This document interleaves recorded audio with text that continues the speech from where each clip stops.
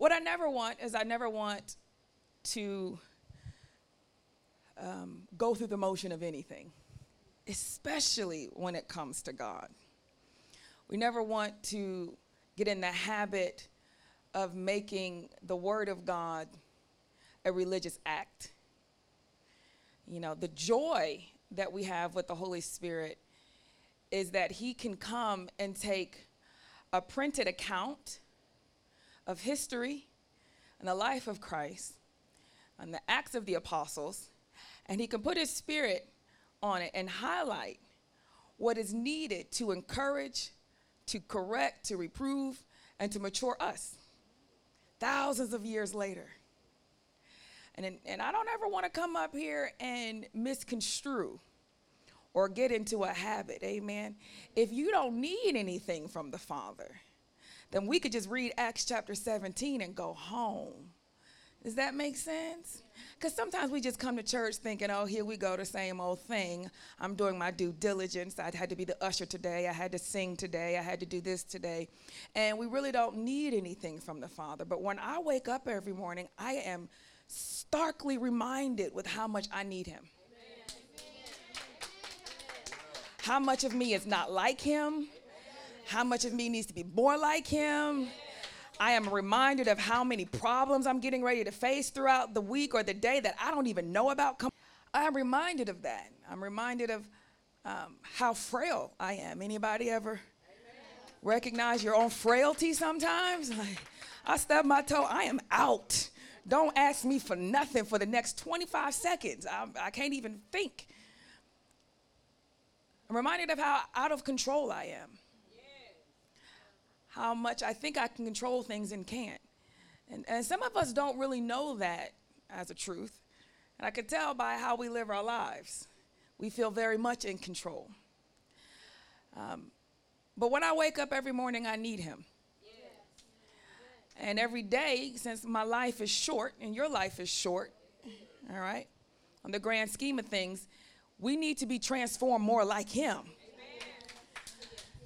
Because it's really hard to imagine that a very sin-minded individual, a very self-centered individual, a very selfish, egocentric, self-preserving, greedy, gluttonous, lazy, self-preserving, deceptive, controlling, jealous, comparative. It's hard to believe that a person like me could actually get into heaven.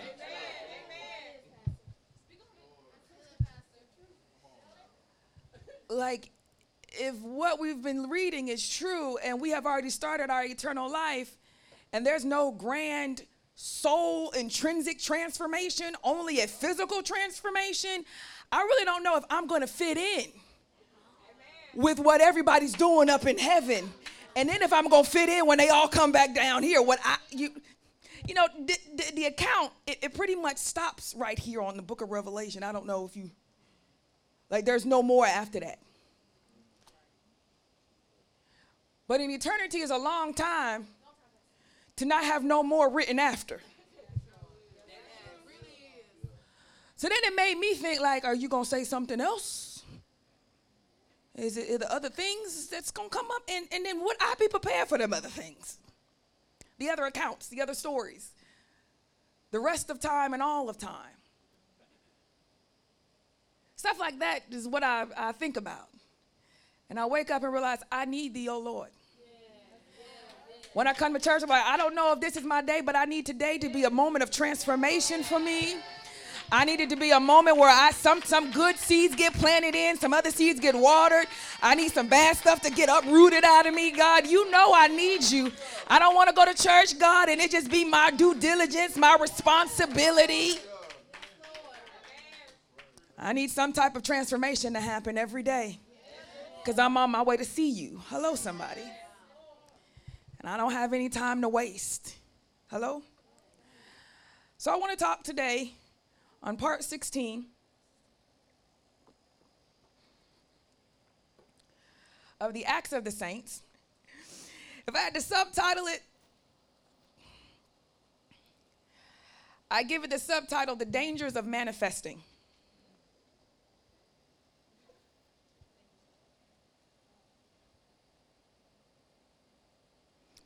the dangers of manifesting.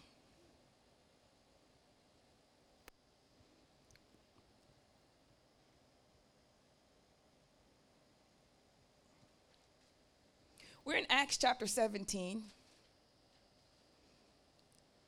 It's a pretty brief chapter in terms of, and it's pretty clear.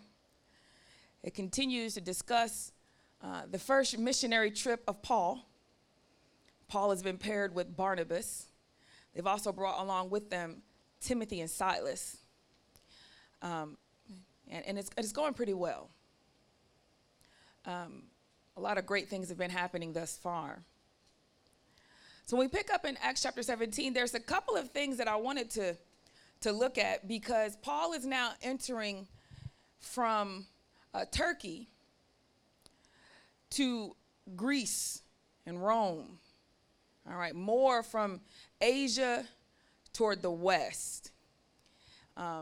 And it's significant because America is patterned after Western civilization and not Eastern. So we're moving from the Middle East, all right, and we're going west, all right, to places like Greece and Rome, the UK, then us, right? And this Western civilization of America looks a lot like what we see that Paul is encountering as he moves west. And I realize that there's some things about us currently, and I don't know if you guys have been watching the TikToks and the Instagrams about manifesting. Has anybody been hearing this? No? You ever heard it? You see it? I mean, it's just a new thing that people are discussing, a way to bring about success and accomplishments within your life. And it's a catchphrase, it's a hashtag, it's a way of life and thought, but it pretty much, on all generalizations, goes back to that you have, and I have as individuals, the ability and power to take something that's in our mind, right, in our desires, in our hearts, and manifest them.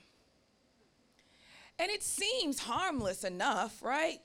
Like I could think of something I want to cook, and then I could manifest that meal, right? But in actuality, it's deeper than that. And what they really are trying to describe is how you can take every desire you've ever had, every ambition, every dream, and every goal, and in of yourself and through your own power of words and speaking and alignments and vibes and energies and connections, that you can then manifest these things that you have deep within your heart and in your life that you really want to see manifest. People, they have manifesting parties now where you discuss the things that you want to manifest and the techniques that could be used to manifest that. You know, you wake up and you speak these manifestations over your life, and it's very common in African American circles. Some of it dates back to trying to go back to some of our African roots and the power that we had as kings and queens of tribes and nations. And all of this is beginning. Am I the only one that's seen any of this trend? And so when you talk to other African American believers or spiritual individuals, they think we're talking the same thing when we talk about faith. Faith is manifestation, and spirit is a vibe, and awoke is salvation, and it's almost like we're talking the same thing, but we're not. And I want to look, by using Acts chapter 17, at the dangers of manifesting. And I don't mean the word in of itself, okay? I mean the colloquialism that our culture has attached to it. The religious practice that has become inundated in African American culture, masquerading as belief, as Christianity, as salvation, hiding itself. And it's easy to do this because Christianity and the concept in America has come down to just being how you can be successful in your life. How you can own your first home with Jesus, and how you could have a better car with Jesus, and how you could get that promotion that it was owed to you with Jesus, and how you could be above and not beneath with Jesus. And so Christianity has just become a way and a method to have a more successful life. So we can easily align that with any other method or way that could bring success to your life. And it's tragic that that's what Christianity is.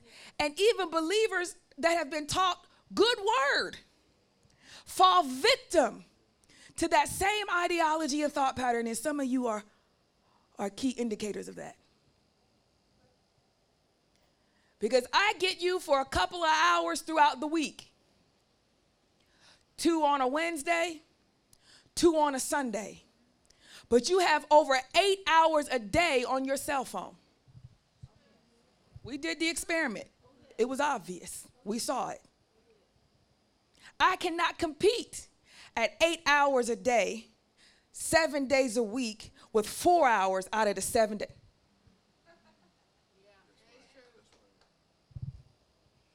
So trying to teach disciplines that will then take you away from that programming and put you into the spirit, heart, and mindset of Christ is imperative.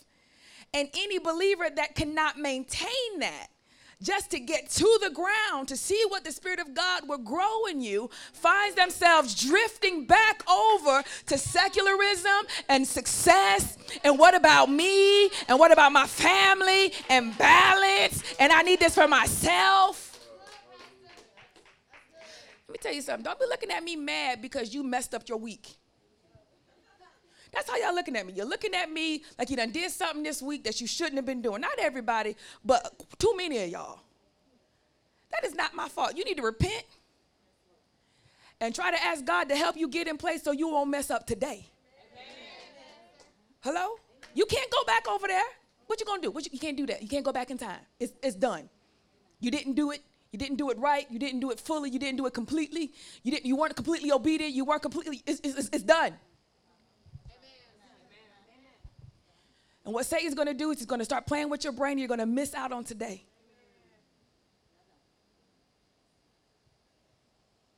Go ahead. I'll give you a couple of seconds. And the Lord forgive me. Holy Spirit help me. I put that situation in your hands. However, by the end of this message, if it's something I can do, show me. If it's nothing I can do, I repent and I surrender to you. You know I'm a mess. Come on and tell him. You know I'm a mess. You know I'm a mess. I'm a mess. I'm a mess. Help me. Help me, Lord. Amen. Amen. Y'all feel better?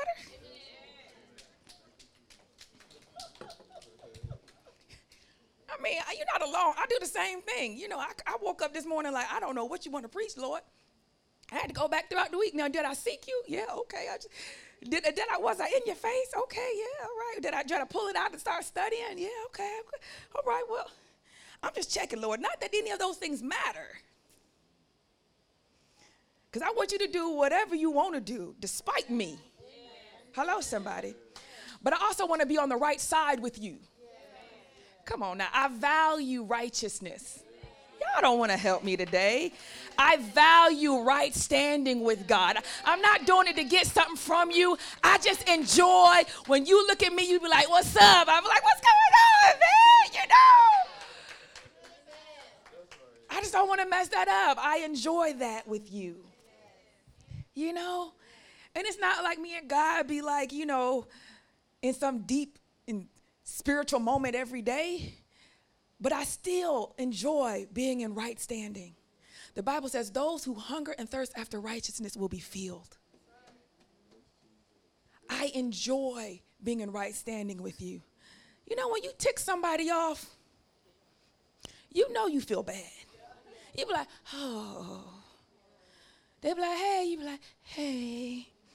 One time, Glenda was so convicted about something that every time she saw me and we had a happy moment together, she had to say, Pastor, again, I'm so sorry for that. And I'm like, it's okay. No, see, you said, why you being nice to me?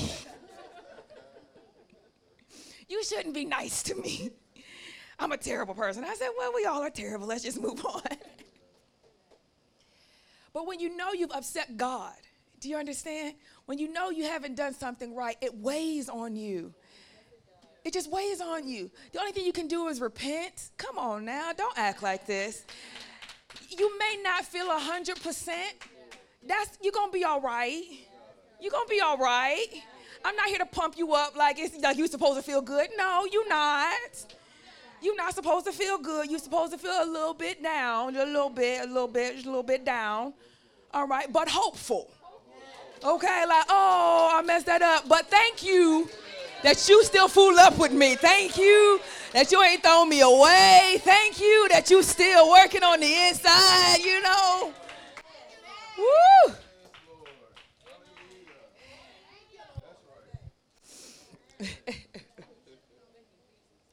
One of the things I have an issue when it comes to manifestation. Let's just get into the text, and I'll pull out what we can by the Spirit of God. Amen. In chapter 17, verse 1, it says, now when they had passed through Amphipolis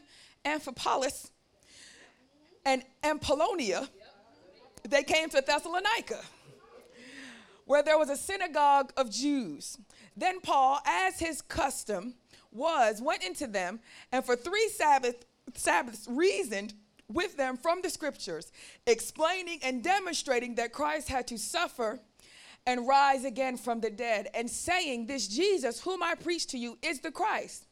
And some of them were persuaded, and a great multitude of the devout Greeks and not a few of the leading women joined Paul and Silas.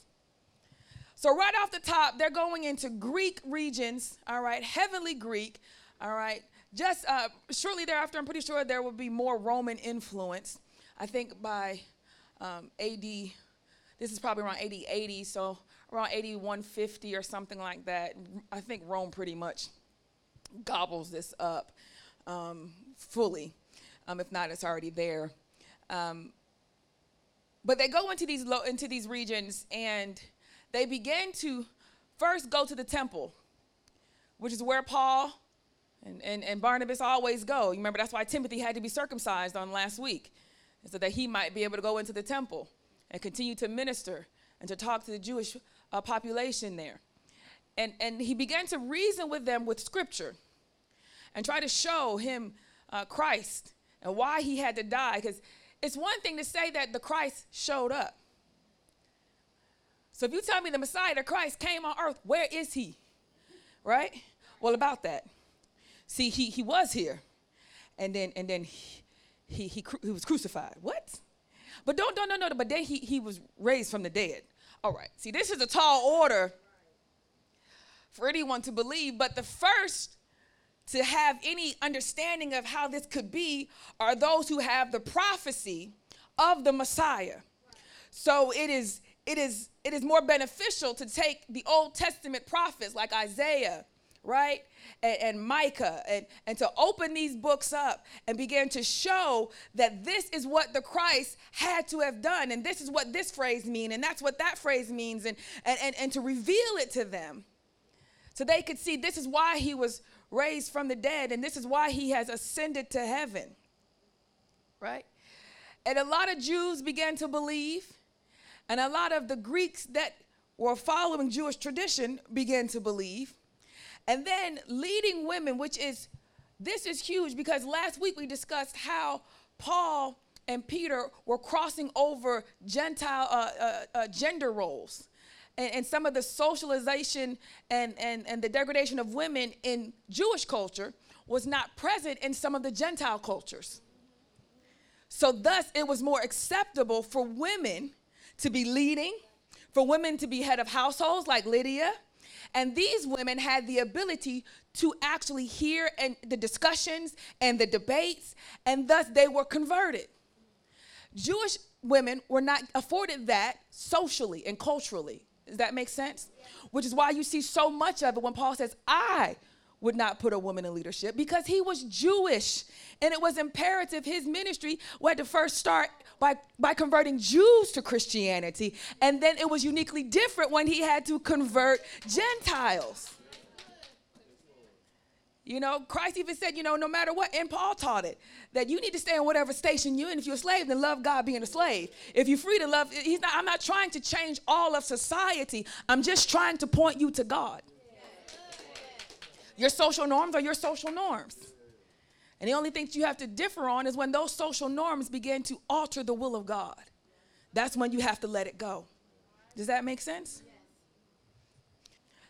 So people got jealous. The Jews who were not persuaded, becoming envious, took some of the evil men from the marketplace and, gathering a mob, set all the city in an uproar, attacked the house of Jason, and sought to bring them out to the people. But when they did not find them, they dragged Jason and some of the brethren to the rulers of the city, crying out, "These who have turned the world upside down have come here too." Stop right there. The advantage of what had happened in Jerusalem, the advantage of the conversions that had happened in some of these major ports in Paul and Barnabas's ministry, is that news was traveling faster than they could go about how and what this belief in Jesus as the Christ had been doing. The Roman Empire was beginning to feel the currents of Christianity. And the Roman Empire itself is vast. So by being inundated and trying to be under the occupation of Rome, Christianity spread even more so because Rome was so vast and its territory so wide. And so now people are recognizing, what's going on over there? Well, you heard such and such, and down in Trails, they did this, and down in here. And the word would spread like, I don't know what's going on with that new Jesus stuff, but I tell you what, man, every time them people show up, it's nothing but chaos. The Jews get in the uproar, the people get in the uproar. One town I heard it was so split that everybody picked a side. It was nobody neutral, and people were just fighting each other over it. We can see how this can play out in some of the Middle East and those areas where jihadism and the Taliban began to move into new territory. The murmurs of the people that understand and recognize what comes when this new religious and political movement show up. And the type of devastation and the type of picking that you'd have to do as they began to advance. Christianity had that type of feel, although it was not political as of yet, okay? Which is uniquely different than Islam, all right? Islam in its religion is to also be the political ruling agent, okay?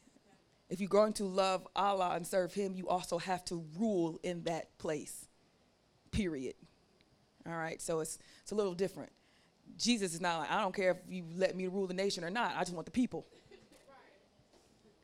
There will be a time where all nations will come. There'll be a time when nations will be judged, but it's not that time yet.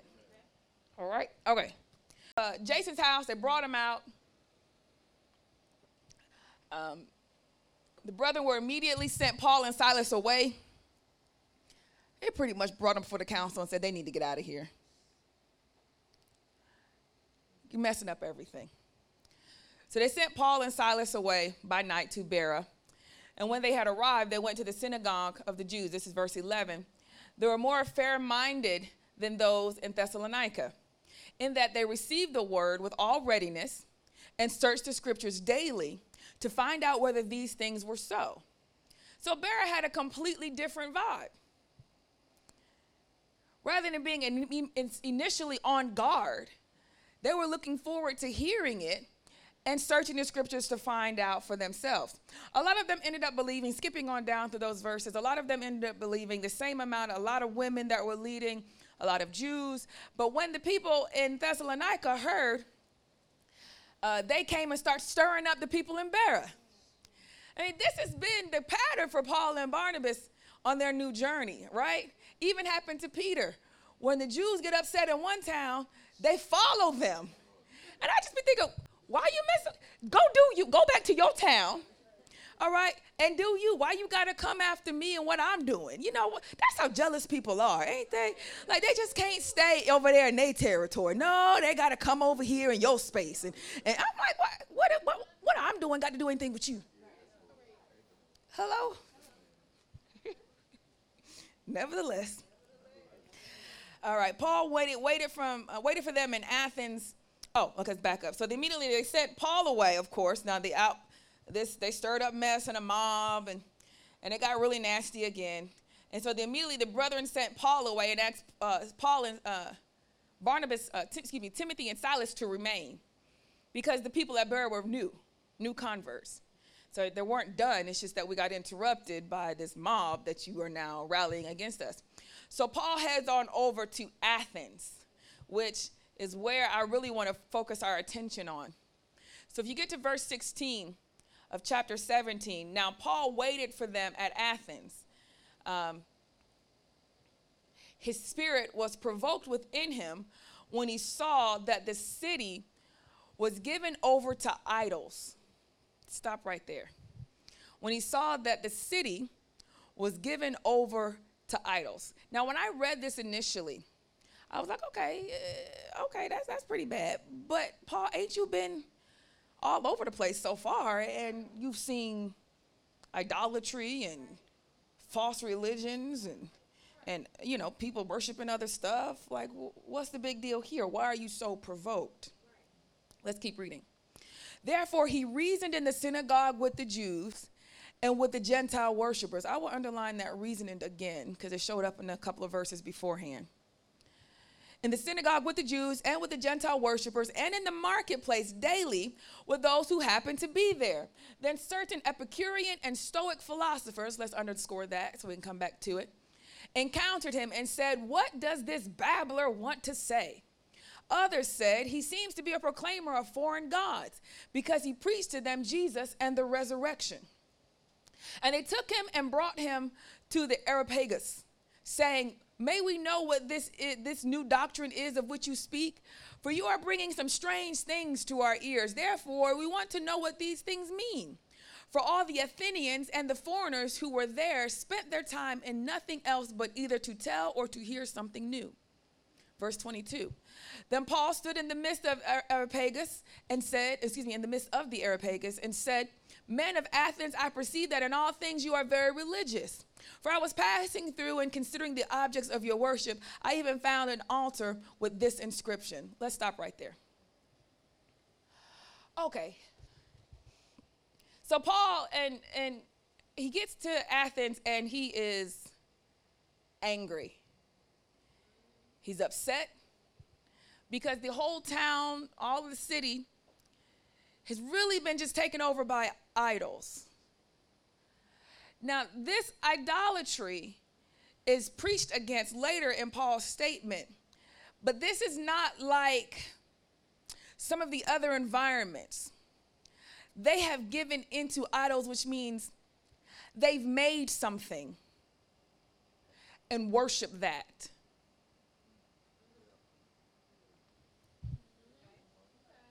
Okay. This is Athens, Greece. All right. So the Epicureans that you see and the Stoics. The Epicureans and the Stoics were pretty much competing. All right. The Epicureans believed, and this is all Greek philosophy. Okay. That's Epicureans is a philosophy, and Stoicism is a philosophy. Okay.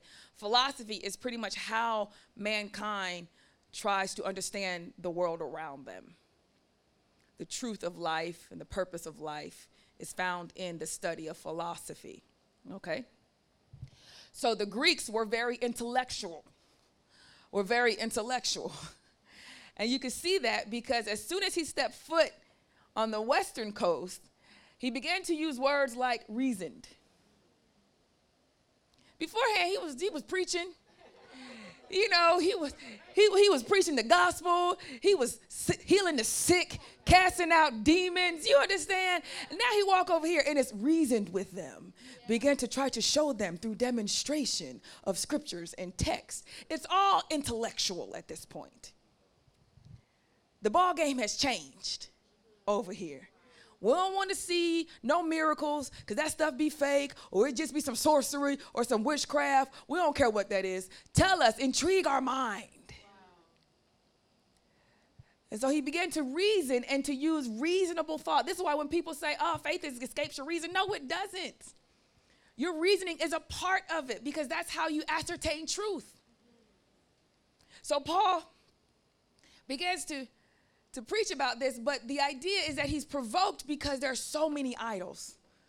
The whole city is pretty much given to worshiping idols. What is unique about this is that an idol, a statue, is something you made.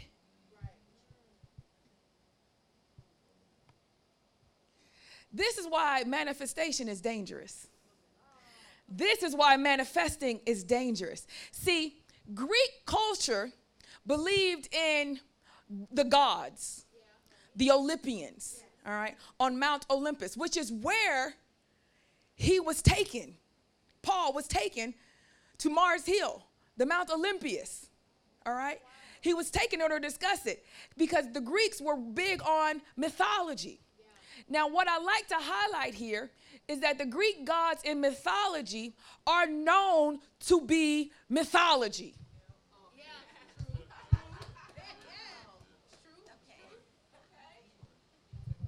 Okay?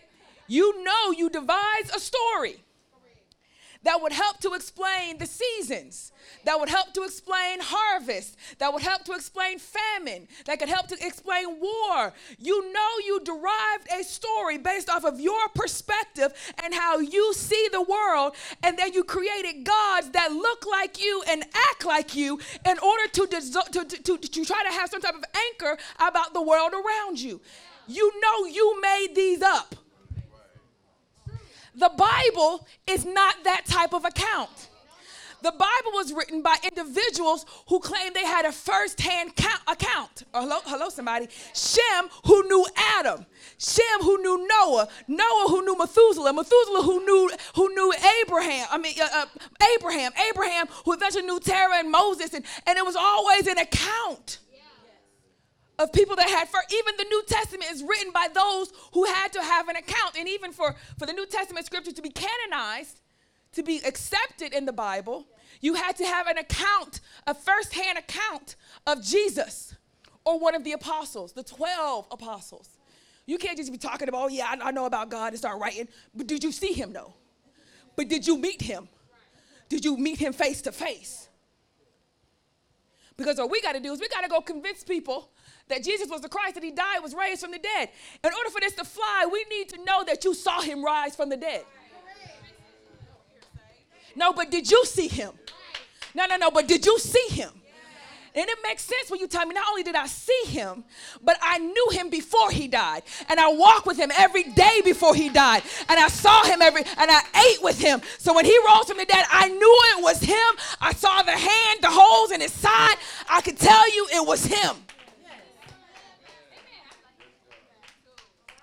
That's not mythology. That is a witness. And what modern society tries to do is to equate your witness with mythology. Doesn't even have the same backing.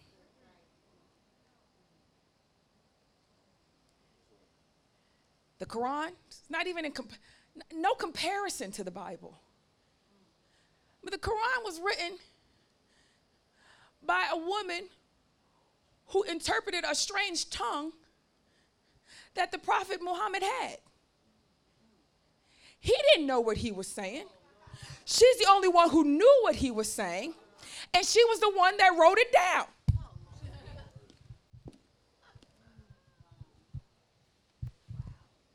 I don't care how much pomp and circumstance you put on it.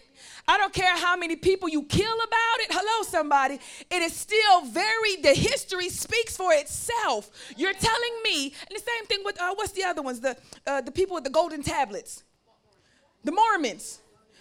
Another scriptural text discovered by a man that found golden tablets, and he's the only one that can read the inscription, and then he writes it all down, and then where are the golden tablets? Lost.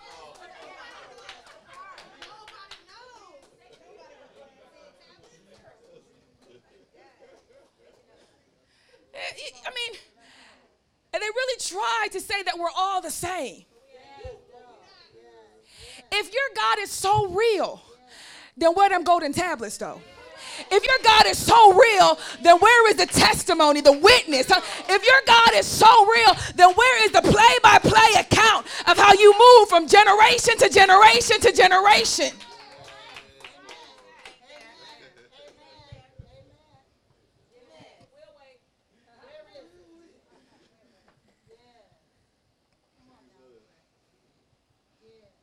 And because we don't take the time to study in discipleship classes, it's coming up on Thursday. We don't take this time to delve into it. Them other 8 hours, hello somebody, that you're on your social media, little nuggets of questions that begin to deteriorate your faith, hit you on a 24-hour constant, just bam, bam, bam, bam, bam, bam, bam, bam, bam, bam, bam. And then you're so tired from doing social media searching, and so tired from going to work, and so tired from dealing with the family, and so tired of running the errands, and so that you don't even have time to really study to see how good your faith really is. Then you start slipping on down to trying to satisfy needs of the flesh. You can't afford to satisfy no needs of the flesh. I don't know if smoking weed is right or wrong. You can't afford to mess up with it. Your studying ain't even sufficient for you to even put your foot on the line. You're stupid. You don't even study enough to even play with that. At least have some common sense to be like, I don't even understand everything about God, so I don't want to get caught up. I'm just going to leave that alone. That makes sense. You understand? Like if somebody tell me, go ahead and take this medicine for your headache. What? You got a headache, it's throbbing. Yeah, go ahead and take this medicine. What is it? I don't know. It's something, but it worked for me. See, since I don't really know that much about it, I'm just going to keep my headache. Not you. You don't know much about how God works. You don't know much about how he judges things. You don't know much about how he views things. But you're going to go ahead and try to appease your loneliness. You go ahead and take the pill for your broken heart. Go ahead and take the pill for your sadness. Take the pill for your frustration. Take your pill. Oh, go ahead with your sin.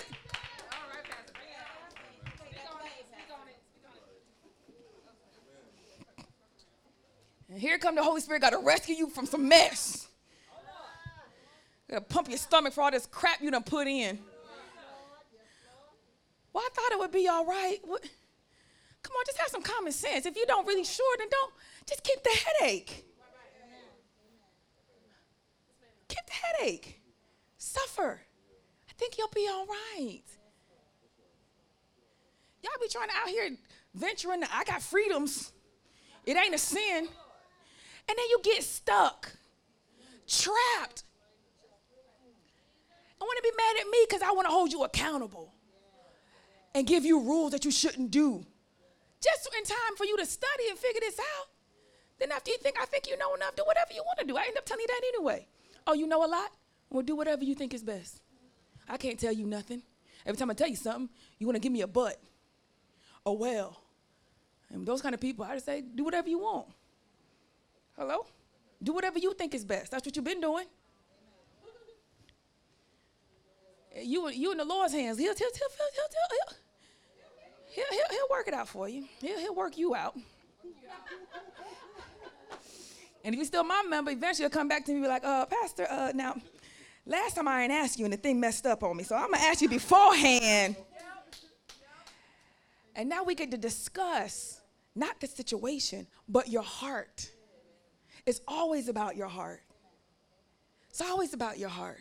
You want me to give you answers to, should I take this job? Should I get this surgery? Should I go over to this? Let's evaluate your heart. Because I know one thing. As a believer, you should be able to hear the will of God for yourself. Amen.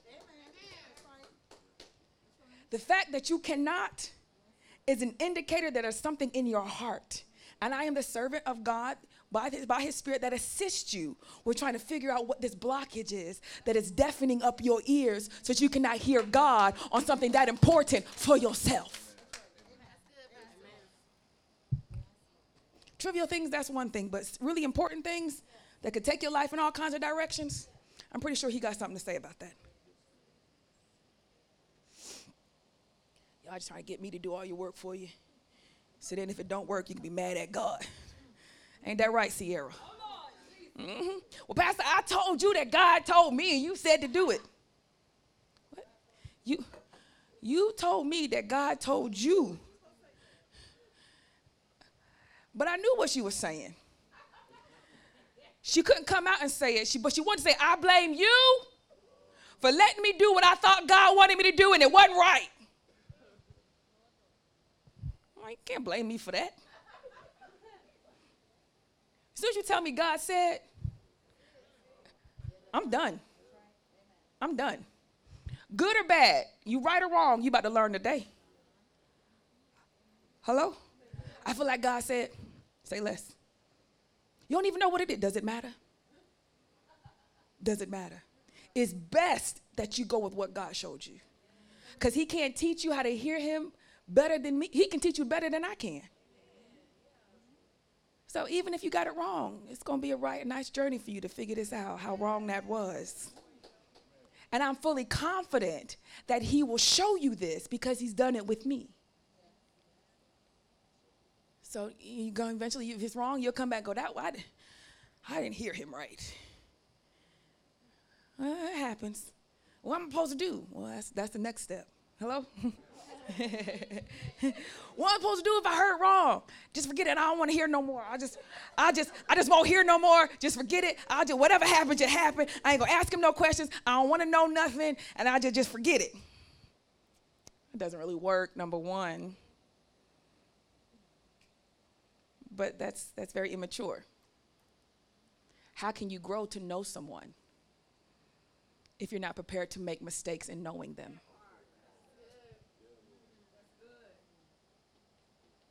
The conversation was that you might know him. The conversation wasn't so it could manifest in your life. See how it go? You think the only point of talking is so that you can get what he say. That's bad. That's not a good heart remade by God. Hello? The purpose of the conversation is that you might know him. I want to know your will. I want to know your way. Even if it's not what I want, I still want to know because this is who you are and this is what you want. He says, depart from me, you workers of iniquity, because I never knew you.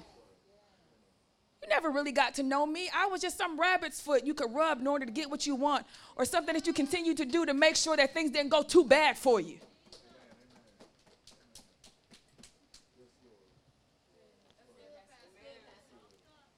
So you tell me God said, go for it. Godspeed. If it's wrong, he'll work it out. You'll see.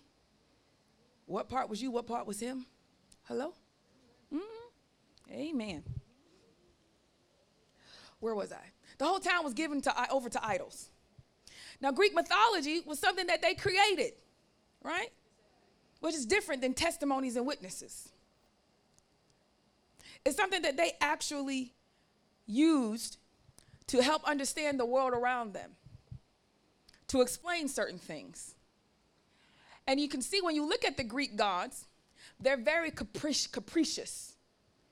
And I say that about pretty much every false god. And especially the God of Islam. And they want to say that the God of Islam and the God of Christianity and the Jewish people are the same. I think a God is defined by what he says and who he is and what he does, not by what you name him. You can put that name on my God, but that is not how my God acts. That is not what my God says. That is not what my God did. So thus, it's not the same.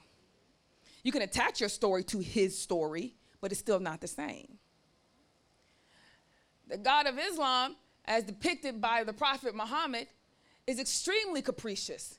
If you ever read the Quran, it goes from loving Christians, loving Jews, and then you notice that they had a brigade that went out to be included in the Christian movement and to be included in the Jewish movement, and that there could be some unity between all three. And the Jews rejected it, and then the Christians rejected it. And so then all of a sudden, the prophecies changed, and now it's a jihad and a holy war against the Jews and a holy war against the Christians. What? This is unique. The Quran is even written in a testimony form. And there's no chronological order of things. Not in any of them. That's hard to follow. It's wisdoms and sayings and then I want to say, how many prophecies have been fulfilled? Because we have countless. And what is unique about the Bible, and I'm sorry, maybe this is a bit of an evangelism lesson for someone, okay? Maybe it's not you, because you should already know this, but maybe someone out there. What is hilarious to me is that the prophets of the Old Testament wrote down prophecy that they did not understand. If I'm going to write down something that I made up, the first thing is I am going to understand it. You can't write nothing down you don't understand. The first rule that you will understand, which means you would have the interpretation. If you wrote it down, something that came from within you, then you would have the interpretation. The cloud that was purple, what it really was signifying was, and then you could write down what it represented. And a lot of prophecies in the Old Testament, what that prophecy meant was never attached to the prophecy at all. It was like, write this down. All right, next. What? Eventually, Daniel might say, well, can you please explain this to me? And then the angel will come, okay, well, this is this, and this is this, and this. But not all of them was like that. You just had to write down stuff you didn't even know what you was writing. Paul then takes those prophecies.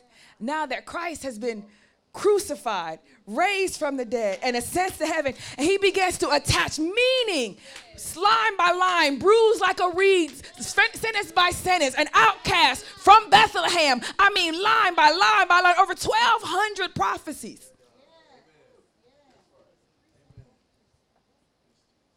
The general idea of the Bible, the major themes of the Bible, are maintained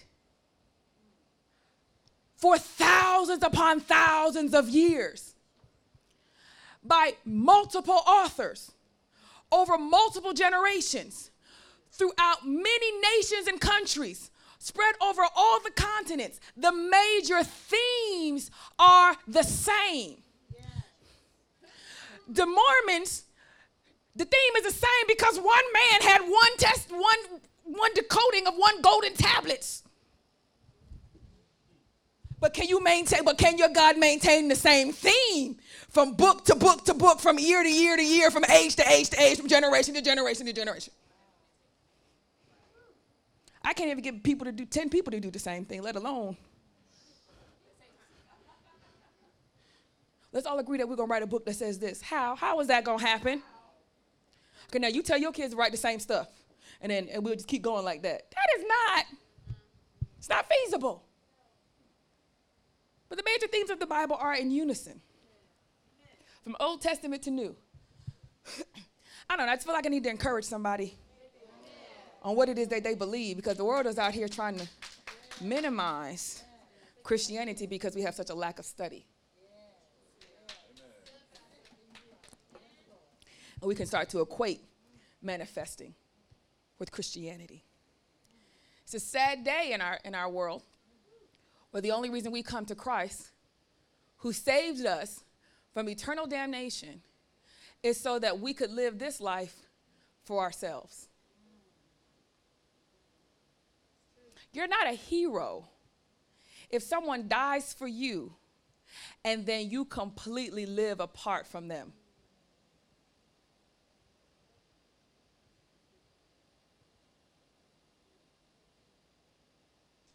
Not only did he die for you, but he came for you. He left his throne of glory in need of nothing and came down just to save you from your own destruction, the destruction you brought to yourself.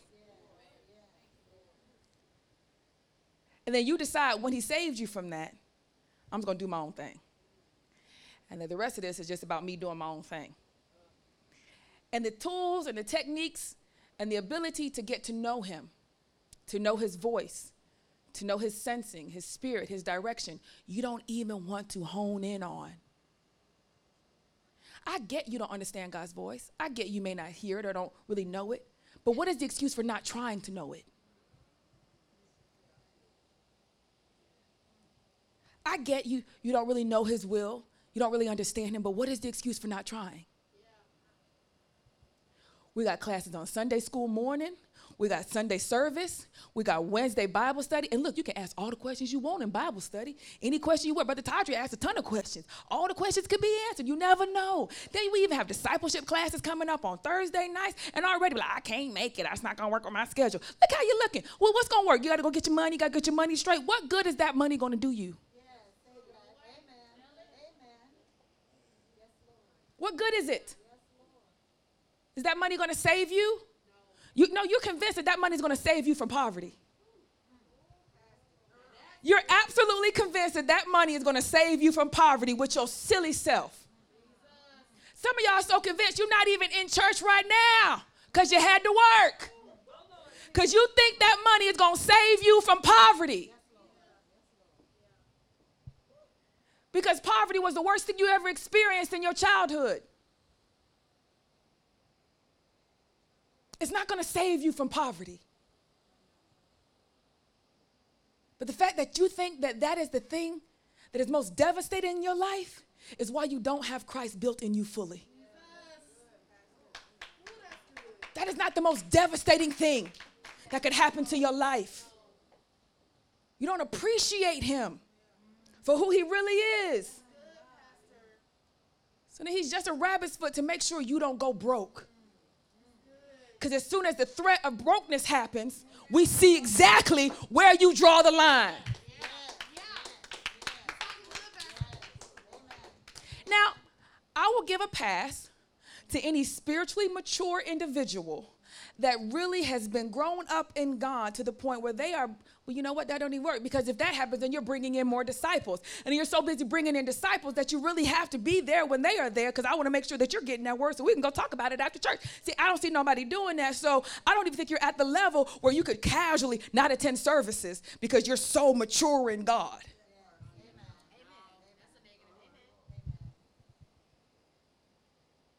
But that's what it is. You've created your own mythology. That if I work and put in my sacrifice to the God of Mammon, that if I make sure I clock in when they tell me to clock in, and I do it with my whole heart, and I play that game, then the God of Mammon will sustain me.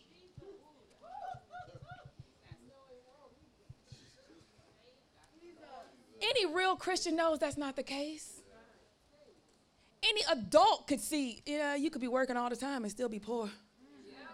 Recession could hit, a depression could hit, a loss of job could hit. It's all gone. Everything you built, washed out, gone, whoosh. Yeah. And some of y'all have had that happen. Every stability you try to set for yourself in one fell swoop, gone. And you have not even learned the lesson. You think the lesson is still trying to make better, stable choices.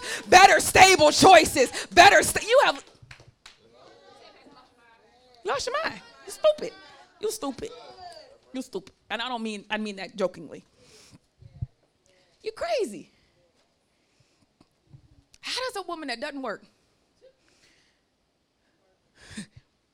a 9 to 5, have needs met? Y'all know how much money we pull in.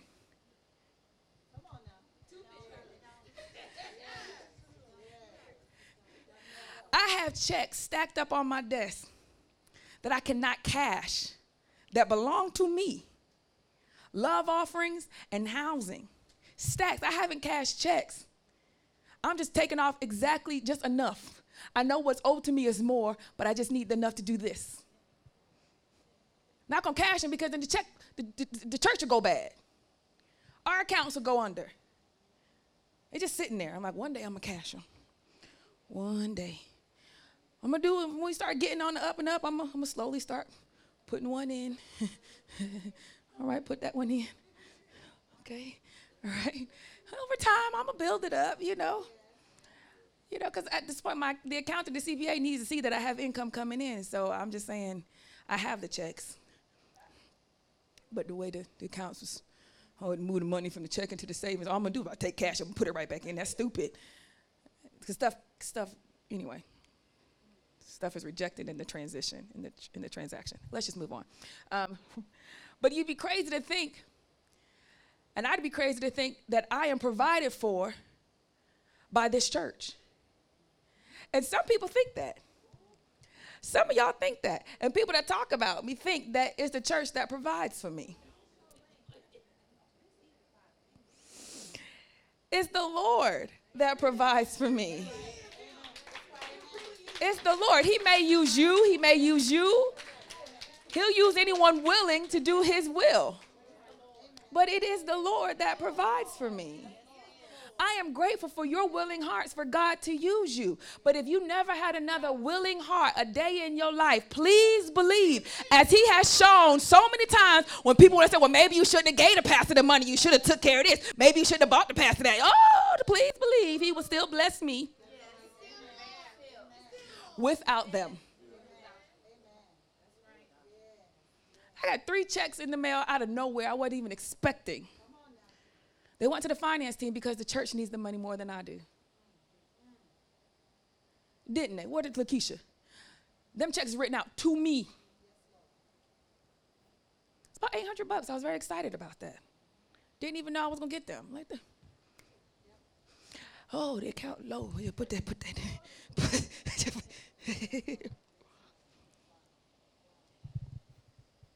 Who would care? It's easy to do when I recognize all of my needs have still been met by him. I'm still gonna eat today. Somehow the mortgage is gonna get paid. Hello, I don't know. Somehow it's gonna show up. It always has. And that's it. That's done. But you're gonna end up being a slave to the God of Mammon. Some of you are venturing in that because of your apprehensiveness to be poor.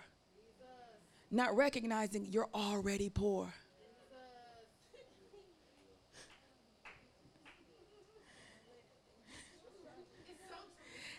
Your mindset has already brought poverty to your life.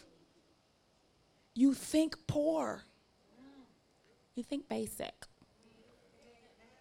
You look so poor. It's not about what you buy or what clothes you wear or the name brands. It's about how freely you could move in the things of God.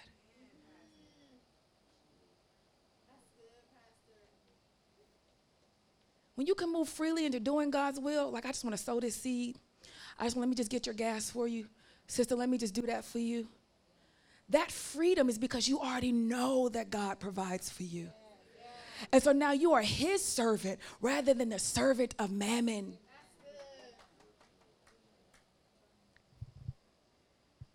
I don't know who that was for, but amen. It's countless people that listen to these messages and so few actually send in tithes and offerings.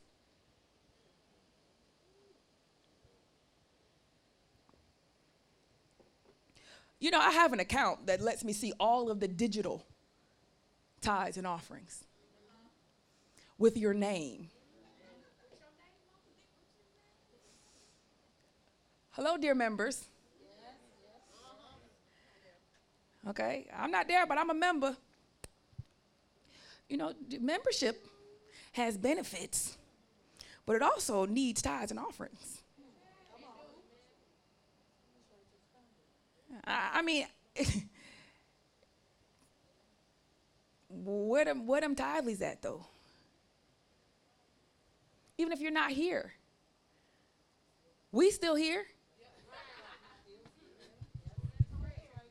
You think because you not here that we're going to get a discount on the space? Now, why don't you tell me how you really feel? Pastor, I'll pay you when you preach. When you don't preach, well, I ain't sending no money. If you're not preaching to me personally, then I ain't sending it. I don't even want to go into this, but I can count on my hand how many times I've seen a digital transaction from some of our online members. They ain't been mailed. They not on the tithely. That's not right. You bought sweatshirts, t-shirts. So you know how to use the internet.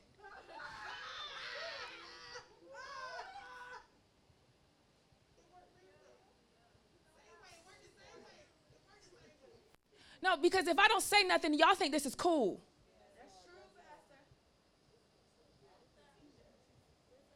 I'm not telling you how much to give, but I should at least see something at some point. That's ridiculous. You know better than that. People that don't even go to our church that watch us online, that listen to the podcast, they send more money than my actual members who are not here. I thank God for them. But I want to thank God for you. I want to ask God to bless your finances. But it's hard to ask God to bless the finances of someone that is selfish. It is hard to ask God to bless the finances of someone that is selfish. It is easy and heartfelt to pray for blessings on people that are generous. That as soon as they hit a financial difficulty, as soon as their business isn't lining up, as soon as there's a pay cut, all I can do is pray, God, you need to secure them. You need to build them up. You need to help them with that because I see their heart. I don't see your heart. Just because you don't have much, I don't see what you're doing with little.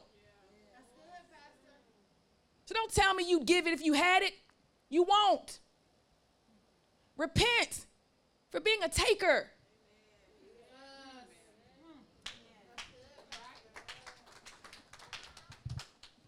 There are people that have had financial difficulties just recently.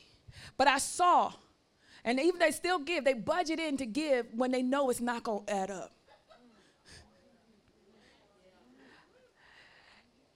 They would sit with me and go, Pastor, and I got to tell them, why don't you reduce the tithes and offerings a little bit, baby? You're not going to make it.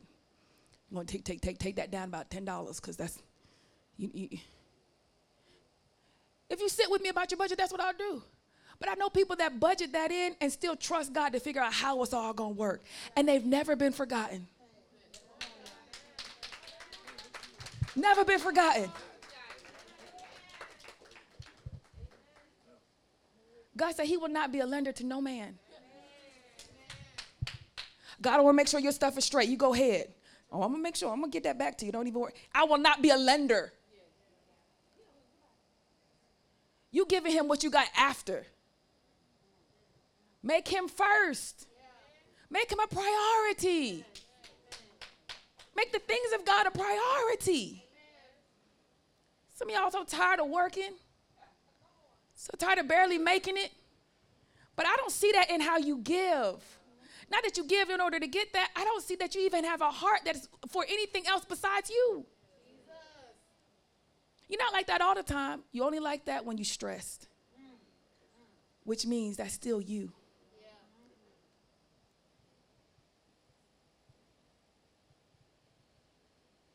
What you show when you're angry is still you. What you show when you're broke is still you. This is you when things are not ideal. That still counts as you, baby. You only give when me and you is in a good place. If I got my odds with the pastor, I'm not, I need to keep my money. That ain't right. You should be doing this unto the Lord, not unto me. And whether you and me got odds or not, you can attest to one thing. God moves in this house, and he moves on the lives of other people.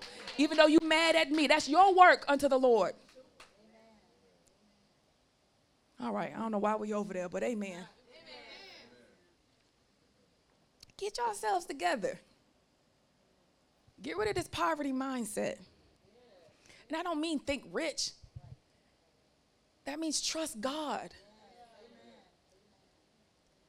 And the modern church has built this, get rid of the poverty mindset in order to think big, have big vision. No. Trust God. Just trust God. Trust him. Put him first. Put the things of God first. Set your tithes and offerings up front. Like, take it out. Don't just think about it and then see what happened at the end. And they'll be like, oh, I meant to do it, but I only got 35 left. Oh, I'm going to give that to the Lord. I love you, Jesus. Do it first. Set it aside. Put it where it needs to be. Render it to the Father for the work that he does in the nations. Okay. I love you. I'm sorry we had to have that talk, but we already did tithes and offerings for today, so I'm not going to redo it. Don't worry. And I pray that the Father blesses those who've been giving consistently and selflessly, because that's how we've been even staying afloat. But some of this inconsistency, it has to stop. If you can't do it with God, who can you do it with? I want you to be free to trust him as it relates to your finances. And secretly, I know that he will bless you. I don't want you to do it for that, but I do know him.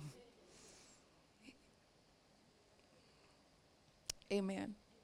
The Greeks and the Athenians,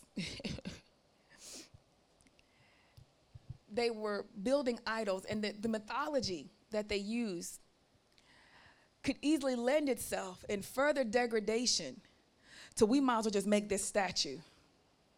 Now, what I want to draw attention on is when you're given to idols, you made it. You designed it. It based off of what was in you. You created it based off of what was in you, right? And then you serve it. So all you really did was take an aspect of your personality, put it on an altar, and serve that part of you.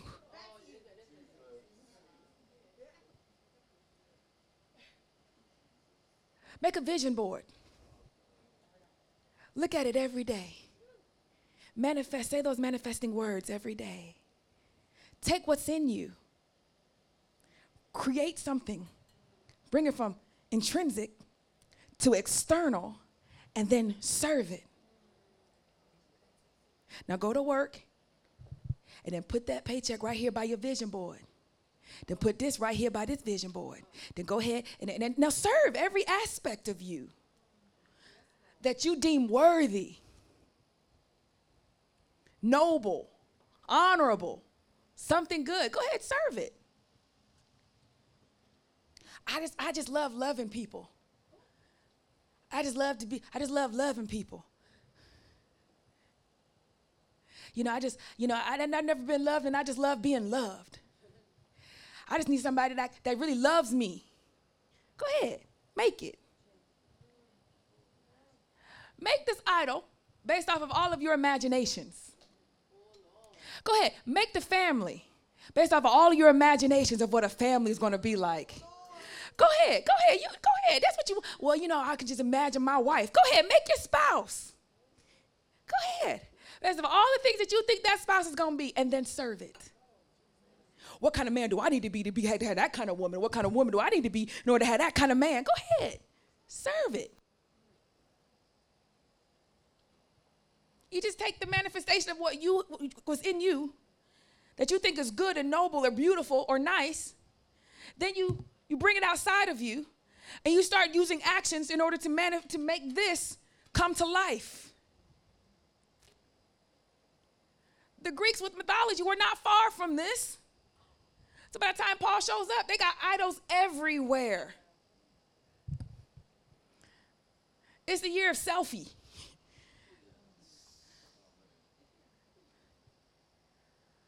I want a type of man that does this, looks like that, loves this, has that. So then I need to start shaping my body to be the type of body that has this, that, and this. I need the type of wife, so I need to do this. I need the type of man, so I do this. And so you end up serving these things as noble and as beautiful as they are. And lives are spent serving idols that we've created more than actually serving God.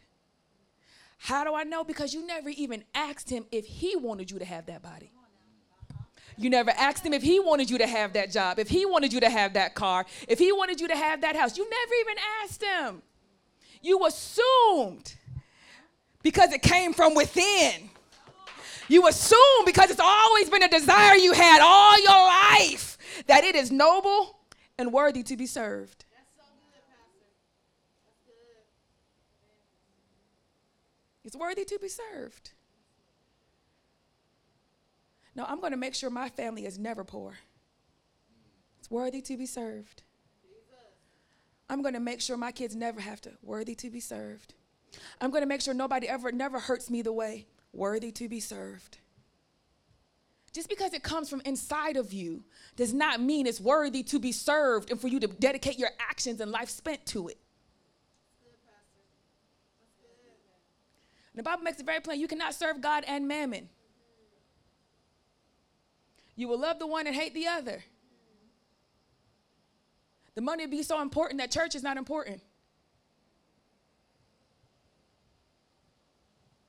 Love will be so important that the way God says to love is no longer important. Hello? Y'all feeling a little crunchy? They were given over to idols. So when Paul starts writing his message, they take him to Areopagus. This is where the Acropolis is in Greece. This is adjacent to that, okay? This is where it was said that the gods fought and became this place where now judgment takes place. And they hear trials and cases of felons, of murder. They hear cases of theology and religion. This is the place, the learned institute. This is where all the intellectuals go. And in this case, some women were allowed to go. In their culture, you could be a smart woman. And because you were an intellectual woman, you were allowed to hear the debates and the trials. And people would travel far and wide because if you ever wanted to know what was going on in the world, this was the place. This is the epicenter of modern society. And so Paul was taken there because as he began to preach in the synagogues and as he began to preach in the marketplaces, that he created such a following that they bring him up here. We need to hear this for ourselves. And he went up and he began to preach. And he worked this crowd like you would not believe. He started by telling them, I know that you are religious.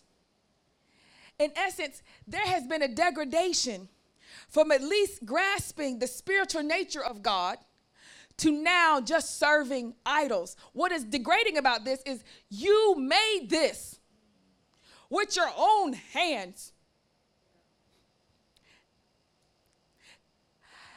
How foolish. I know we're thinking, yeah, that's really silly. But going back to our previous examples, you came up with what you wanted your life to look like. And then you serve it. You serve it to the point that some of you go into depression and anger because what you created about where your life was supposed to be is not where it is in your 30s. It's not where it's supposed to be in your 40s. And now you're over here upset out of something that did not, the doggone idol didn't do what it was supposed to do. But you made it. Are you mad that the statue you created did not actually do what it said it was?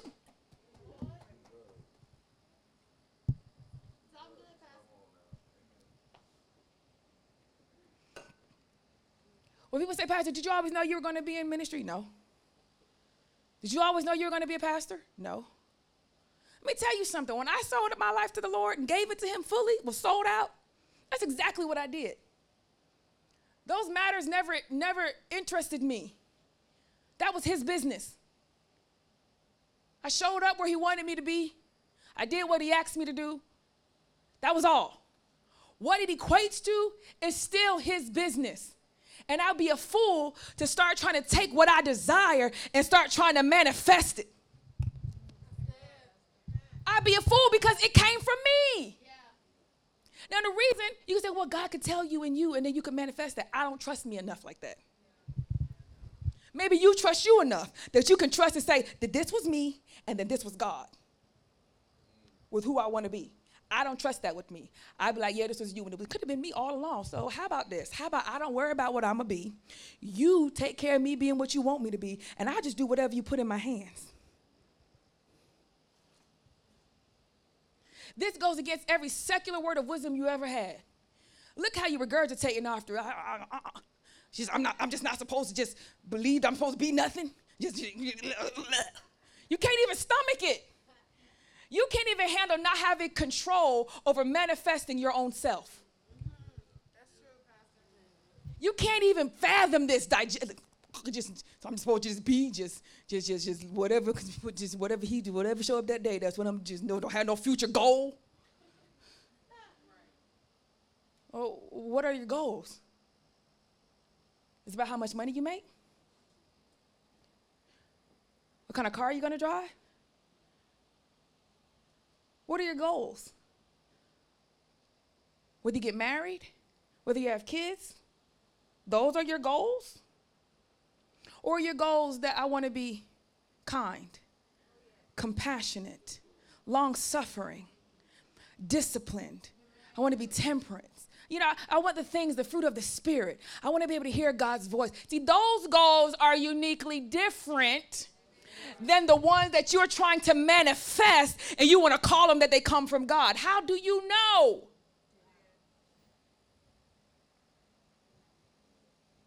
At the end of the day, we all say, only you know, Lord. Only you know. And I dare not serve that image.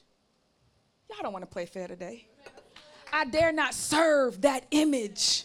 I dare not serve that image. This is what the world is. We are so brainwashed. I dare not serve that image that I created. If you created, then it will happen according to your will. That is not my concern.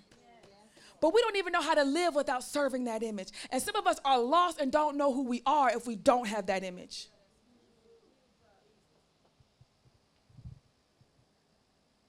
I'm going to use Gabrielle as an example.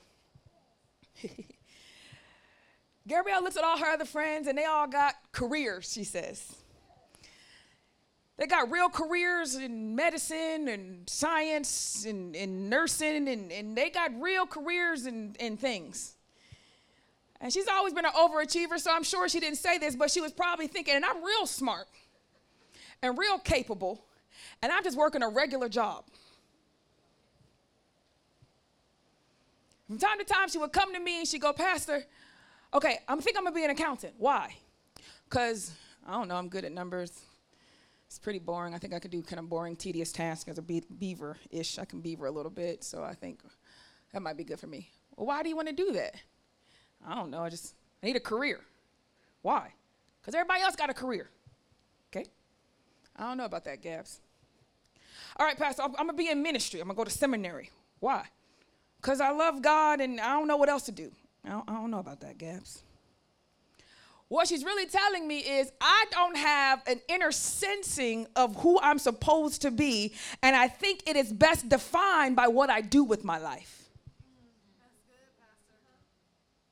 That's good, Pastor. And for all these years that she's been plaguing me with these questions, trying to figure out, why don't you help me with my career, Pastor? Why don't you help me figure out what I'm supposed to do with my life, Pastor? I'm like, Gabby, you doing it, ain't you? No, this can't be. I mean, I am. What you want to do? You want to be an entrepreneur? No, I don't want to be an entrepreneur. She wanted this game that she want to be an entrepreneur. I said, Gabby, do you really want to? I don't want that kind of life. See, I told you I want to be an entrepreneur. Now she can boldly say, everybody don't have to be an entrepreneur. This is true. So what do you, I can finally answer her question. Gabby, you going to be like me.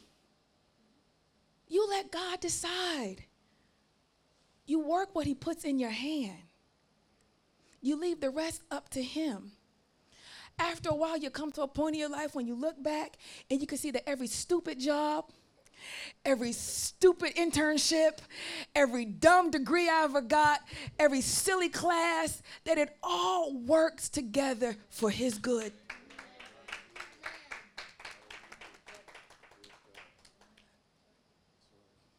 Just rest. It'll be all right.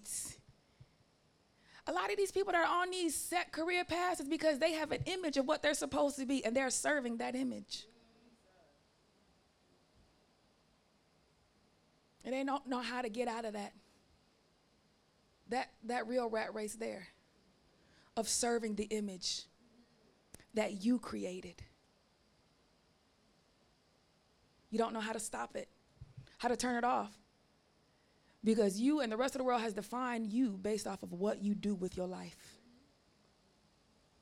I define it based off of who I serve. I don't serve me. I serve God. Sometimes that includes you, but ultimately him. That's how I define it. That's me. Who are you? How do you define yourself? A Christian. You're a doctor? No. A lawyer? No. A pastor? Christian. What does that mean? It means I follow Christ. Follow him to do what? Whatever he tells me to do. How do you know he told you to do it? Because it's right there.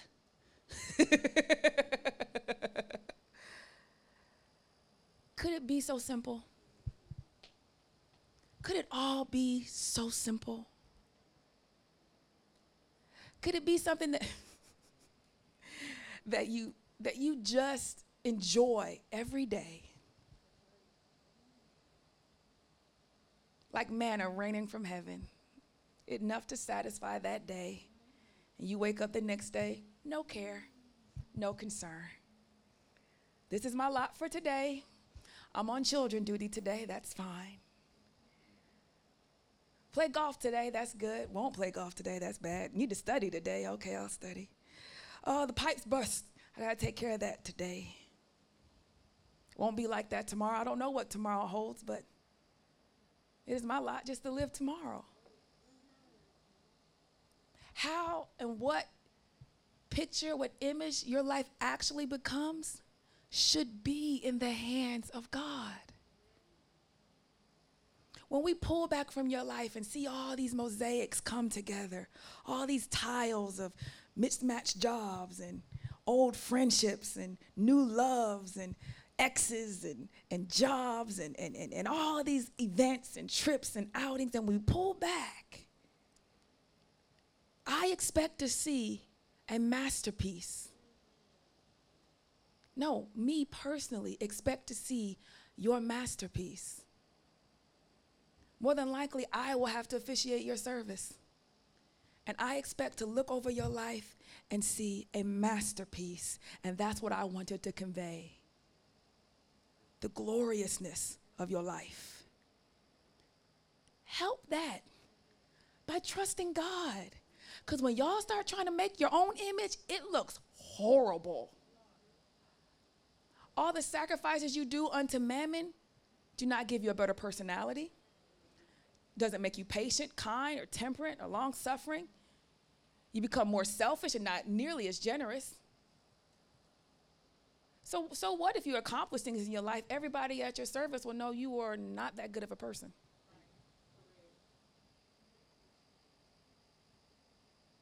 I think about my mother's service every day. I wish I didn't some days. And as her daughter, I often try to think about if I'm making her proud, as a living legacy of who she is.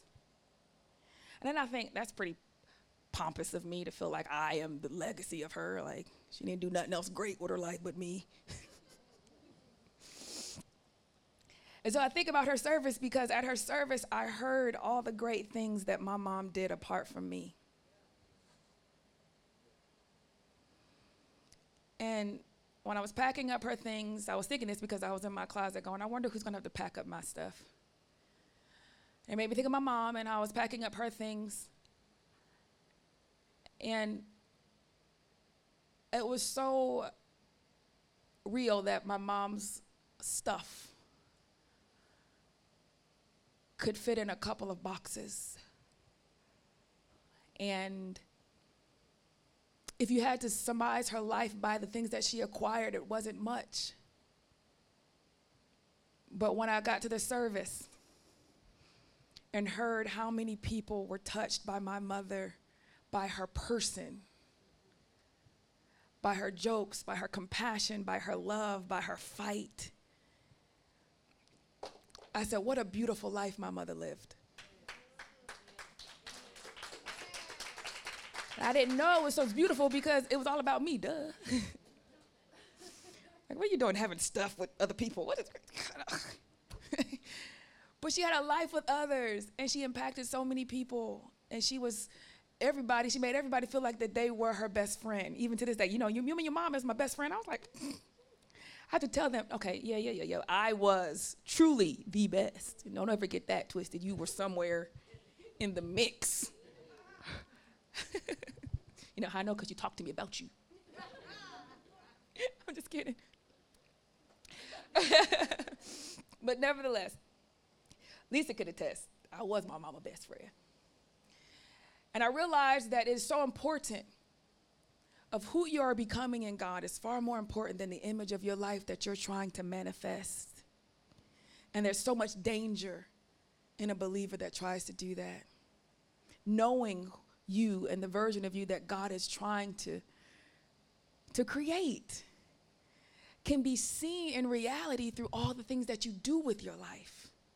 Does that make sense? They just reflect that he's created. Amen? So Paul begins to tell them, and we're gonna end on some of these here, that it's not, I can see that you're a religious group of people. In essence, he's trying to get them back to, do you remember when you believed in gods versus idols? Do you remember when you had a thirst for wanting to know reality and truth and the cosmos and the purposes behind things? Do you remember when you wanted to know the purpose behind life and how it had to have been more than just stuff? That's what he starts to pull up in the Greeks. He starts using some of the quotes that he has when he says, God who has made the world and everything in it, since he is Lord of heaven and earth, does not dwell in temples made with hands, nor is he worshipped with man's hands as though he need anything, since he gives life and breath and all things. He has made from one blood every nation of men to dwell on the face of the earth, and has determined their appointed times and the boundaries of their dwellings, so that they should seek the Lord in the hope that they might grope for him and find him, though he is not far from each one of us.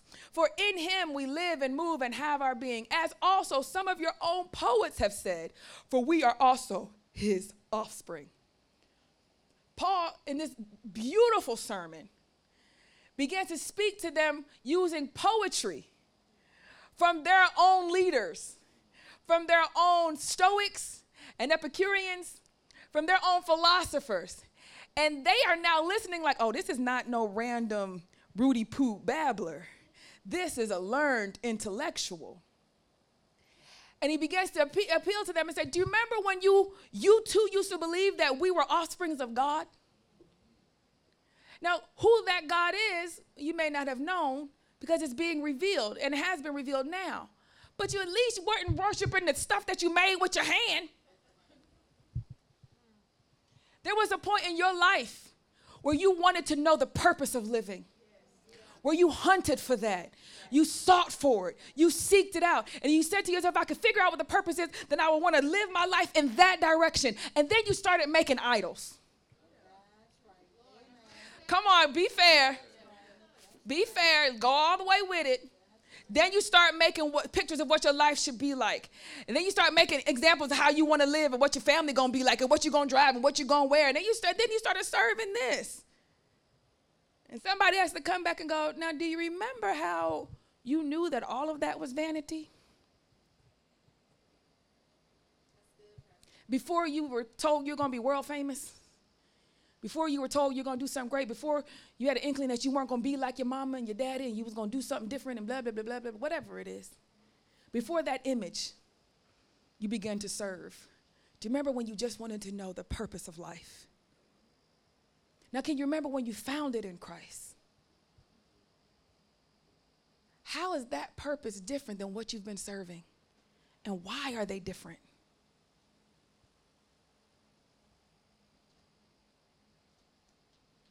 We come to church, we go to Bible study, we do Sunday schools, all of these things so that we could keep reminding, transforming our minds to that of Christ, that my life and the purpose of why I'm living is different, because when you're in this world, it's like gravity. It holds you down here. You be like, no, I want to be with God. Oh, I got to go to work. I want to be with God. Oh, my car just blew a tire. I want to be with, and it just keeps gripping you. We assemble with the brethren so that we could be free to remember. That's why you feel the way you feel when you leave here. I could do everything in God again. That's what you're supposed to feel. I could do it in Jesus again. And of course, over the week, it goes back. But that's normal. Because we are in the world, but not of it. That's normal. That's why he created the assembling of brethren. He knew you would need help and encouragement and a reminder weekly, if not, sometimes they used to meet daily in the temple. Daily you need a reminder. Daily you need to, come on now, get off of this world stuff. What you think, you super Christian? You don't need a reminder every week? I'm fine. I'm a level.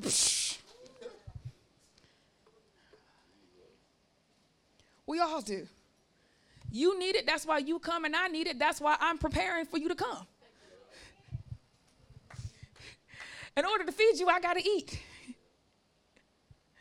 I need to eat. If I didn't feed you, I'd still be eating. But there's extra sauce on it then, you know. Oh, I can't procrastinate on this. It's people relying on the word.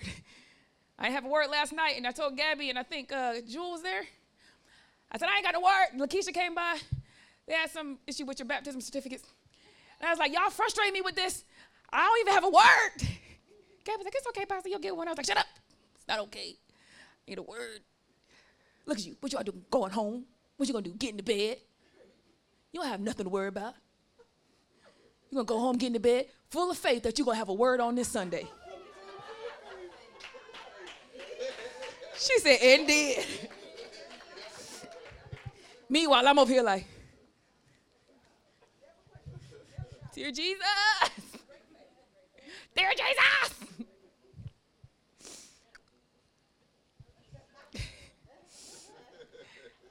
But that, at some point, I stopped sweating it. I do. I stopped sweating it. And I just realized, all right, I just get into whatever he wants to do. It's you. It's just your game, whatever you want to do. And I just enjoy being with him again. Amen. So Paul begins to preach this using poets from when they used to participate in at least worship of gods, even if it was their own mythology. It was no longer about just the temporal things. Now, the Epicureans and the Stoics were there, and the Epicureans really wanted to free mankind of the fear of the gods. Now, when you look at Greek mythology, these gods, they were capricious. They did things and they had moods. All right, they were moody, and you couldn't really play them. You don't know how they're going to play. And Paul writes, he says, now we worship God, and he does not dwell in temples made by man's hands. No. And he doesn't need our worship. He doesn't need anything from us. Now that line, let me read that. That line, he says, nor is he worshipped with man's hands as though he needed anything, since he gives to all life, breath, and all things. When I read this, I was like, but we do worship him with our hands. If I recall in the Old Testament, they did worship God with they took birds with their hands, and they cut the birds, and they took the grain with their hands, and they offered the grain, and they offered the lamb with their hands. And so they did worship God with. Did I miss something, Paul? That's what I was thinking. What Paul is addressing is not the actions of the hands, but the method behind it. He's trying to show that God, the true God, our God, does not need worship. But if you look at these Greek gods, they needed stuff. They needed sex. They needed love. They needed bloodshed. They actually would get into wars with each other because somebody had an illegitimate child and cheated on the other one with the other god. And they had drama. These gods needed things. They needed to be appeased. They needed to be made happy. They needed to be made. And what we know about our God is that he does not need our worship. He is self-sufficient. He is him all by himself. He does not need your praise to make him happy. He does not need your glorification or your glory in order to make him have a good day. He does not need anything that we could ever offer. We offer it because it is right to do.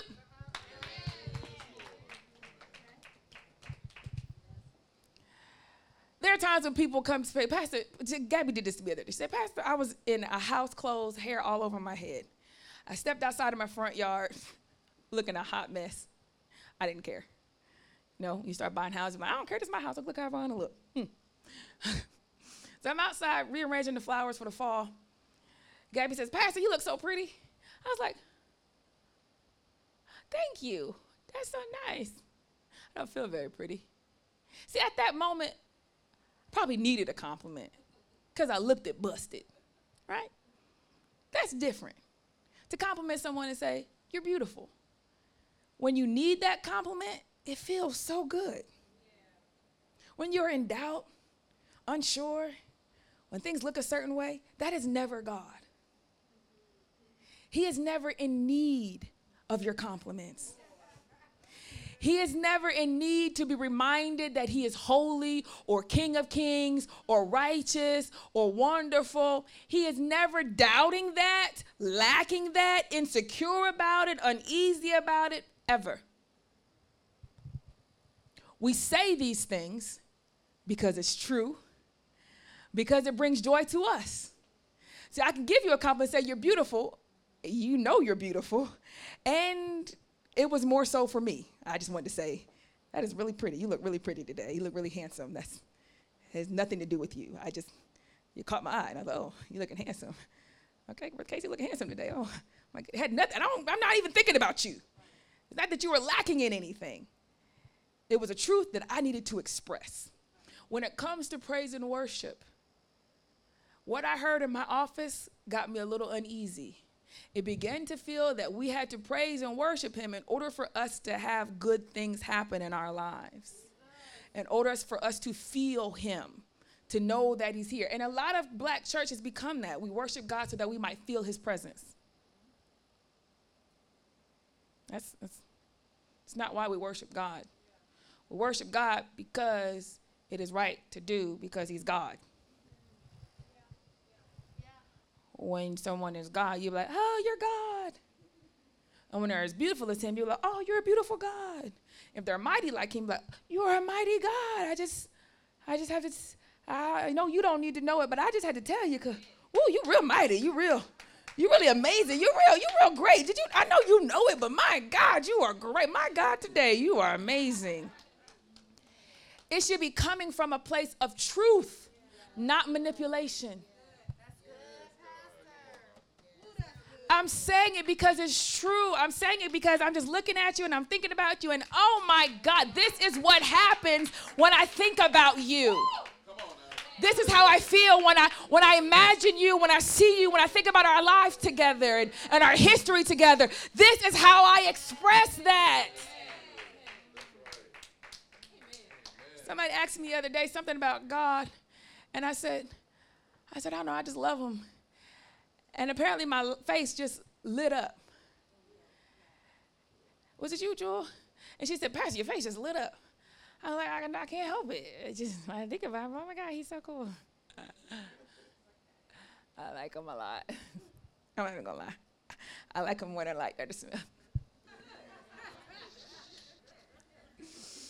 Apparently I do, because he wants me to quit the church, and I'm like, no, I like God too much. So guess I don't want to be married that bad. I like him more. But it should come from how you really feel about him when you think about him.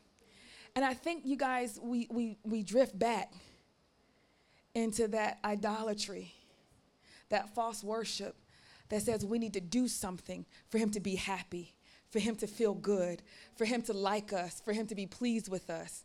He needs none of that. He doesn't need any of it. He is the I am. Your praise and your worship is coming from how you really feel about him. It's not just music and activity. That's why I didn't like the baby girls dancing like that. I don't think they really know who he is, nor do I think they were dancing because they were excited about him. But it don't take nothing to get kids and humans excited about anything. Music has that effect. But it is your responsibility with your heart and your mind to focus on God and allow that excitement to be present. But you can be excited about nothing.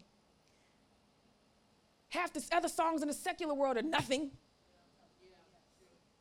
They don't even have no real words sometimes. And we be like, and you just feeling something. You don't even go with the words.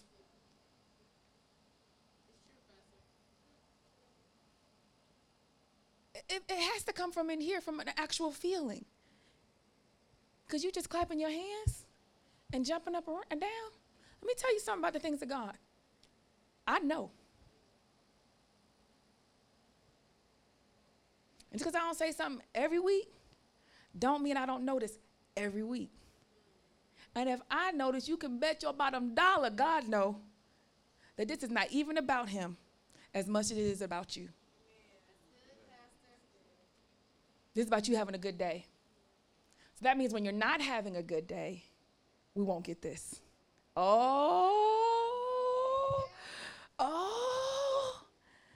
That's why the saints say, when I think about Jesus and all he's done for me, when I think about Jesus and how he set me free, I want to. That's the reason we see that is because we're trying to tell ourselves, hey, quit worrying about other stuff and really think about Jesus. And all, you got to, oh man, okay, see, I'm tripping. I'm out here in this lollygag world, because I had a rough day, I had a rough morning. I'm tripping. And so the dancing comes from that. I used to dance in God because I knew my God delivered my parents from drugs. Minister Hudson told the testimony. I knew it. I could shout as a kid because I knew I was so excited about it. It does not matter your age. You know when God has done something. You don't have to sit there and start acting like I don't really know. I'm just playing. You could think about what he's done on the inside. Don't just come thank the pastor. Thank you, Jesus. Thank you, God. You are wonderful. See, that's what y'all should have done this morning. That's it right there. It is your responsibility. With your spirit, you worship God. Not your flesh.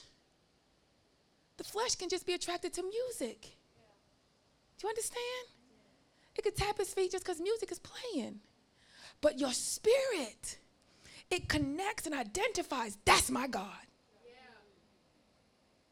That's him. That's him right there. People say, oh, you was in the spirit. It's because they are actually where God, that's him. He's doing this. I see, yeah. Pastor, did you feel God? I felt him. We don't worship him just to feel him. That's manipulation. He has a right to be himself. He's God. He's not here at your disposal. Well, I'm really feeling sad, so I need to feel you today. Try that a lot of tough times. You get a rude awakening. He be like, and ain't you supposed to be here to make me feel better? I mean, I am a wonderful counselor and everything, but it's something about how you coming at me. And some of you have been raised in church unintentionally to feel like you control God. Your temper tantrums, your sadness, your grief, your pain, your heartache, your frustrations, that if you just give a big enough temper tantrum, he'll come running. Okay, he probably did for most of your life. But aren't you going to grow up? Aren't you ready to grow up? Some of us, the reason why we're going to be terrible spouses is because we don't know how to be an adult. You had a bad day. Your spouse have a bad day.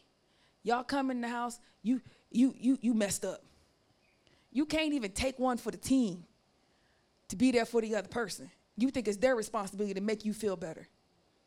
One of the things Dr. Smith used to tell me all the time, he used to bother me so much. Don't let nobody steal your joy. He used to say this to me all the time. All the time. Don't let nobody steal your joy. When I would get angry. When I would get angry at him.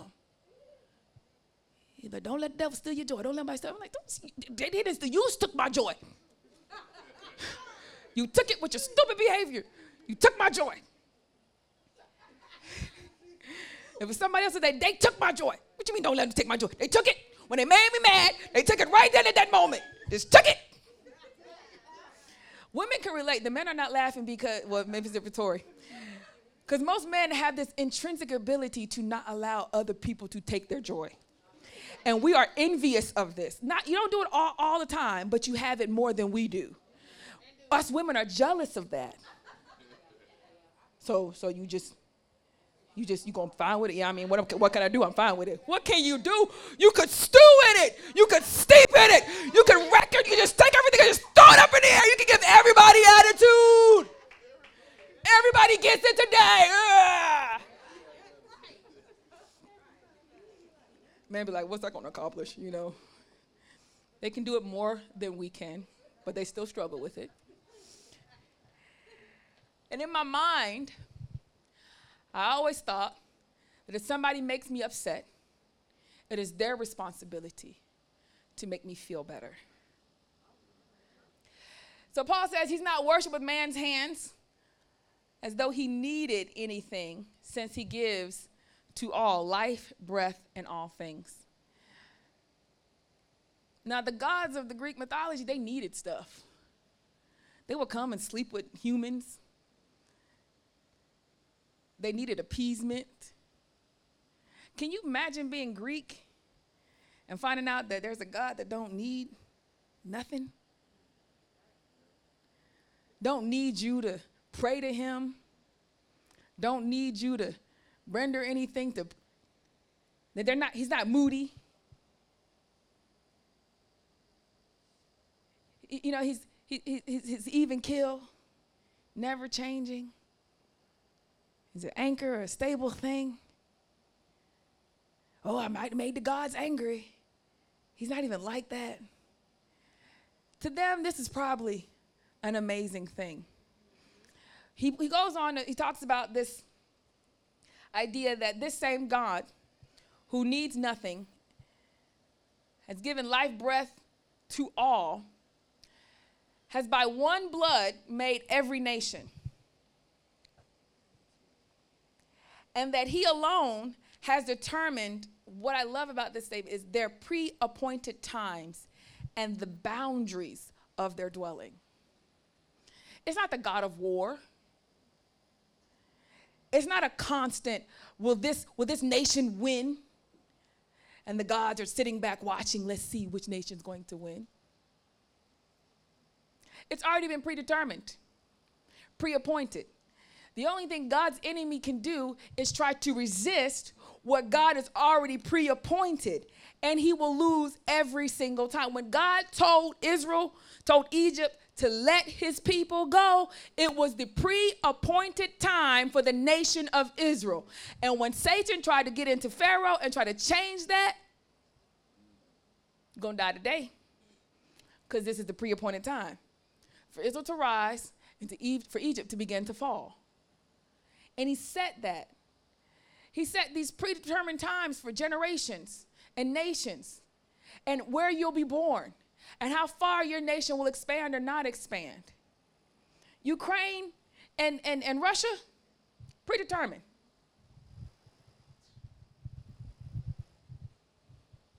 It's already been established by God.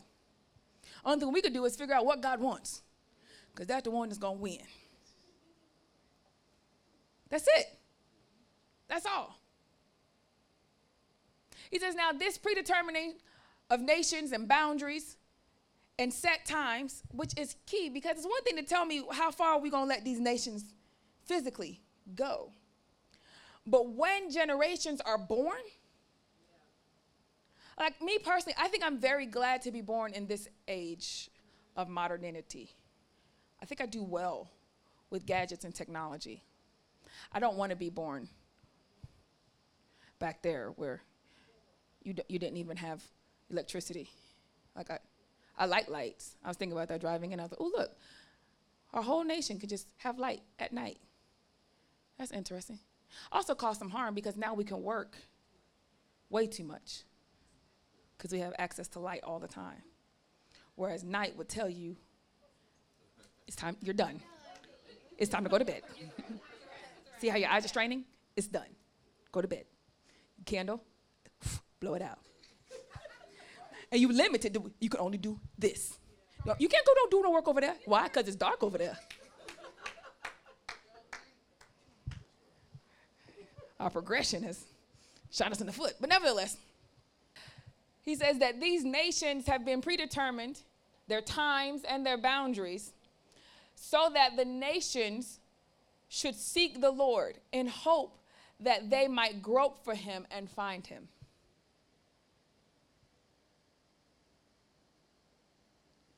I'm not going to let this nation go past this point. Why? Because I want them to come look for me.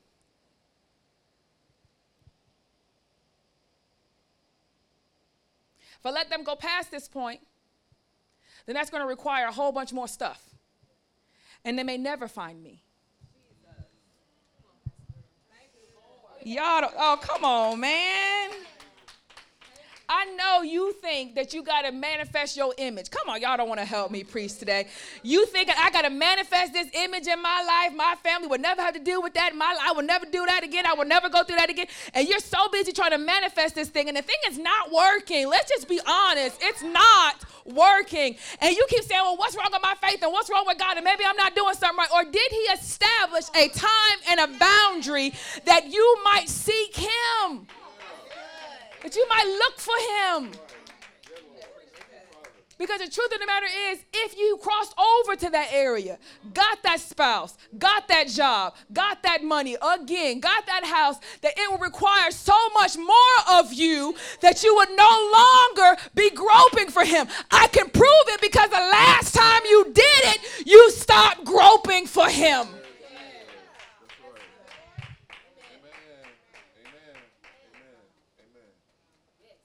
Now, if you're upset, you're thinking that it's unfair, that he won't let you succeed, all so that you could come find him, then I challenge your definition of success.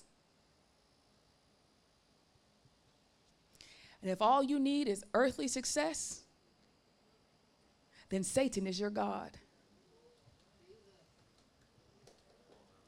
There's enough gods and demons and false things out here to appease that part of you. You don't need the one true living God for that. You don't need him to make money. You don't need him to have a nice house, to stop your family from going poor, to make sure no one is ever abused like you were abused. You don't need him for that. There's enough false gods out there to appease that for you.